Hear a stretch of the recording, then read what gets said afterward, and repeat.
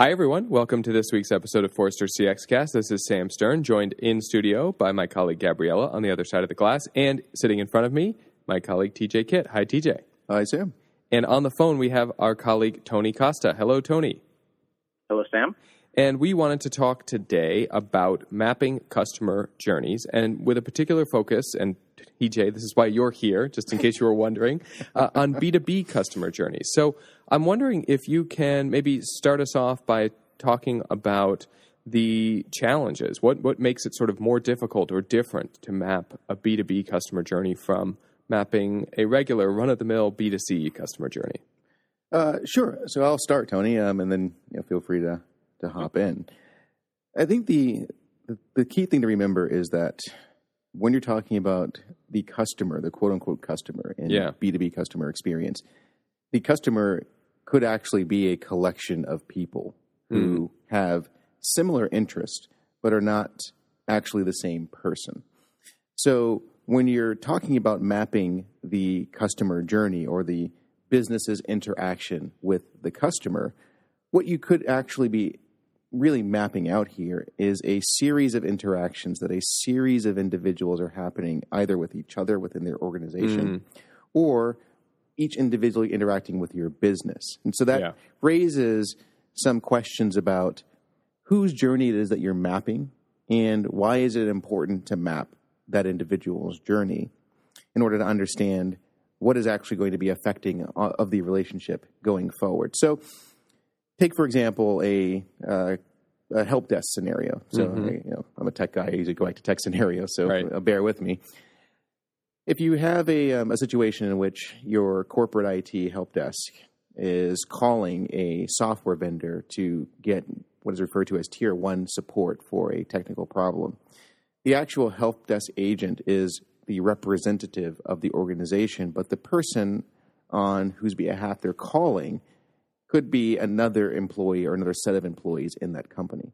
So when you're talking about mapping that help desk technician's journey, what you could actually be mapping out is a series of interactions that individual had with his own internal customers that then led him to then reach out to your organization as the software vendor to kick off that process of receiving support. Okay. That's interesting. So likely there's a lot more context to understand both before and after the journey you're looking at, and maybe in parallel about other people whose journeys might depend on, or this journey that you're mapping might be dependent upon, right? To understand what's really happening and what their motivations are in that journey. Correct, and you can see these things. And Tony has a good way of describing this in some of our advanced journey mapping workshops. I mean, you can see these things in B2C scenarios as well, but I think it comes up a lot more often in B2B scenarios because of that example that I just gave you there, where you could have an actor that is representative of the organization and the organization's issues, or you could just have multiple individuals from that organization working with the business at different points in the account lifecycle. So it's really important to have an understanding of who these individuals are, what they represent, what agreement networks within the business they fit into, and then how, again, all of that comes together to affect the ultimate disposition of the business relationship. Great. Yeah. I'd add to that also that, one of the differences that often comes up when you think about B2B versus B2C is that not only is this definition of the customer very complicated on the B2B side by these sort of networks of individuals, but, that who that customer is may actually change from every journey to, every journey that you engage in with the customer across the life cycle or the relationship you have. So if you think about, a purchase, that may be, a purchasing agent, a contracting person who does that for a company. That's not the person who would be the person to set up and install or get the equipment running or whatever it might be that was purchased, which probably isn't the person who actually uses it. And to TJ's point, it's not the same person who helps support it. Right. So in B2C scenarios, it's usually the same person you're interacting with no matter what the journey is. And in B2B, that's just highly fragmented, where every interaction, or at least every journey that you engage customer with, might be a very different individual. And that sort of network and all the, the expectations and constraints and everything else might vary from journey to journey. And that just introduces a lot more complexity in terms of how you have to think about who your customer is in the B2B context. Yeah, that's a really interesting point, because I think, in a B2C scenario, sure, you have different segments or personas, and they might then have different likely ways they're going to complete a journey, or different motivations or different understanding. But what you're talking about is absolutely fundamentally different roles of these, the buyer versus the setup person versus the user versus the service contact. I mean, they're different in kind, not just in sort of points of emphasis. So to your point, and you were both sort of hitting on this, that it's just, you can't say, oh, well, we mapped it for this user, so we understand a lot of the issues for this other user. There's almost no way to between those different phases of the B2B customer life cycle. Right. Yeah. Yeah, and Sam, you brought up a nice point there also that, even with, this idea of personas in the customer world, the sort of B2C world, that still applies to some extent in the B2B world, because, you might have, company purchasing enterprise software. That might be a brand new purchase for them, a piece of software they've never had, or they may want to migrate from another system, or it might be, a massive organization, 100,000 person organization who's purchasing it, or a small, 5,000 person operation that's purchasing it, right? Just as consumer customers, B2C customers, have different personas, those B2B customers are going to have the same types of personas, or at least different types of personas that you're going to have to take into consideration to really understand who they are at that journey as well. And I think if we're still trying to lay out some of the differences here, I think one of the things that we mentioned in the report that is important to raise here is the dependence that many B2C or B2B scenarios have on partner ecosystems to deliver the experience. Yeah. So if you're talking about enterprise sales and a lot of tech companies, that's going to be handled by your partners who are helping you deal with that long tail of customers. You may focus some of your energy and some of your limited sales capabilities on serving your highest value customers. Right. But for your kind of mid-level and more transactional sorts of customers, you may transition all of that customer relationship out to partners who are helping do the sales, implementation, support, and so on. So those clients are still looking at basically a box with your name on it, and there still is an intention that you have around the customer experience. You just want the partner to deliver that. And so the question becomes, as you're thinking about how you map out those journeys, it's what those handoffs are between you and your partner, and then how is the partner actually executing upon your intended experience? And that can be something very difficult to get at, because a lot of your partners could be very concerned about you talking to their customers and disintermediating them. Right. Things like that make it very difficult to do that sort of customer research that's going to help you understand whether or not your partners are actually delivering the experience you'd like. Yeah, I guess they're not trusted partners, or they worry about that if they are so concerned by user research. But I'm joking, half joking, but I can see why that's such a valid concern. It's like, why do you want to understand this journey so well? Are you cutting me out of this journey? Are you taking over this piece of it? Right. Okay, well, so we see a lot of challenges, and TJ, you alluded to the report, which I'll mention the name of in case listeners are looking to find it, called The Top 5 Challenges for Mapping B2B Customer Journeys. I think you've hit on almost all 5, at least here.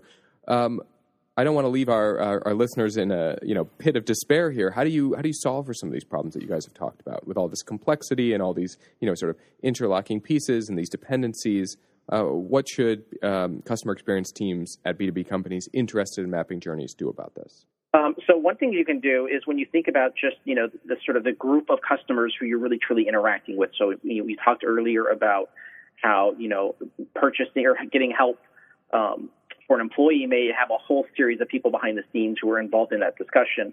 Stakeholder mapping is kind of one way you can start to begin diagramming out and identifying these different rings of people you're interacting with. So this might be the person you're directly interacting with, but then stakeholder mapping sort of creates these concentric rings of different levels of involvement in that interaction. So it might be the corporate customer support person who's there that you're directly interacting with. The next ring out might have the different employees or different people in the organization who are involved with that. On a purchase journey, the center of that stakeholder map might be sort of the purchasing agent or the contracting person who you're interacting with. There may be a whole committee of people that surround that individual.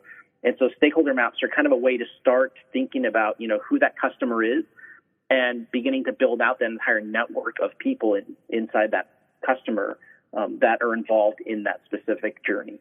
And then I think on the research side, we have some guerrilla research methods that we've seen that seem to be pretty effective. So, for example, Cisco at their customer conference, which they refer to as Cisco Live, has set up a booth for their customer experience team on the showroom floor. So within the context of the conference, they'll have their partners purchase booths that they can display their offerings that complement what Cisco does. So Cisco just, instead of selling every single spot, set up a spot on the floor for their customer experience team.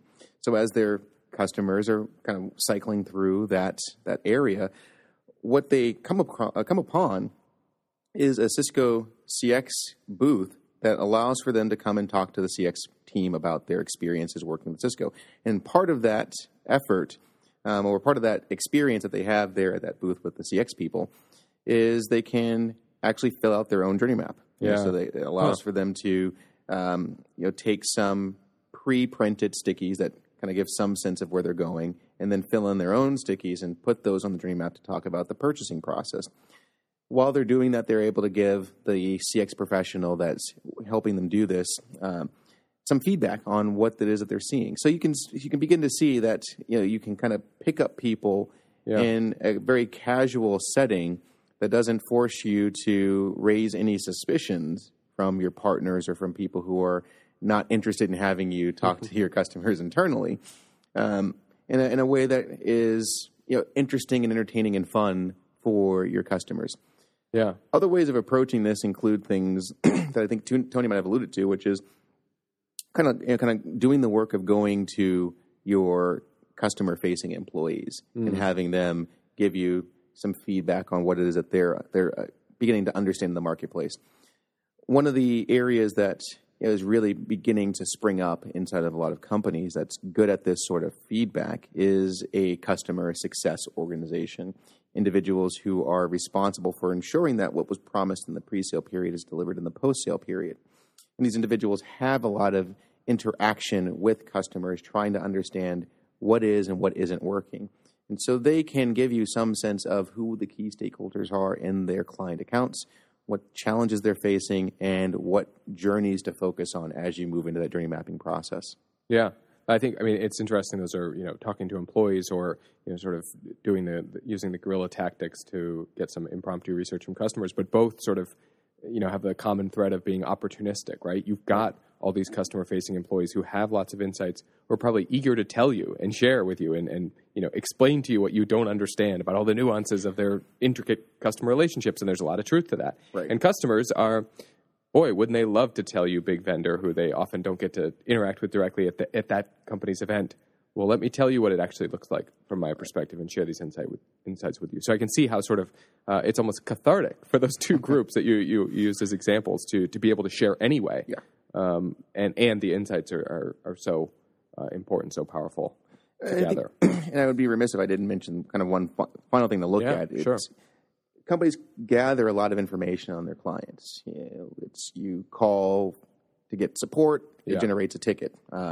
You attend an event, it generates a record that you attended that event. So there's a lot of things that companies do just as a matter of keeping the lights on that gathers information on customers. And so there is a reservoir, essentially, of potential issues that the customer base is having that you would do well to begin to look at, see if there are upticks in tickets in certain areas, or if there is a downturn in attendance on certain webinars that you guys are delivering.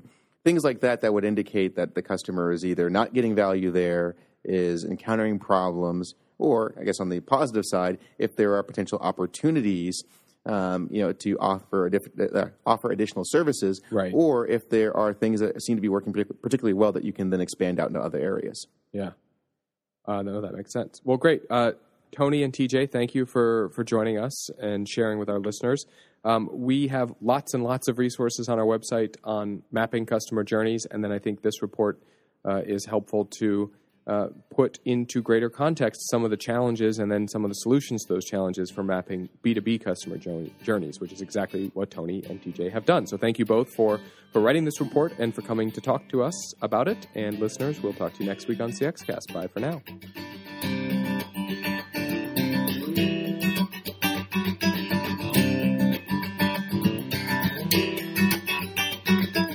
Thank you for listening to this week's CXcast. We'll post links to the reports we mentioned in the show notes for this podcast.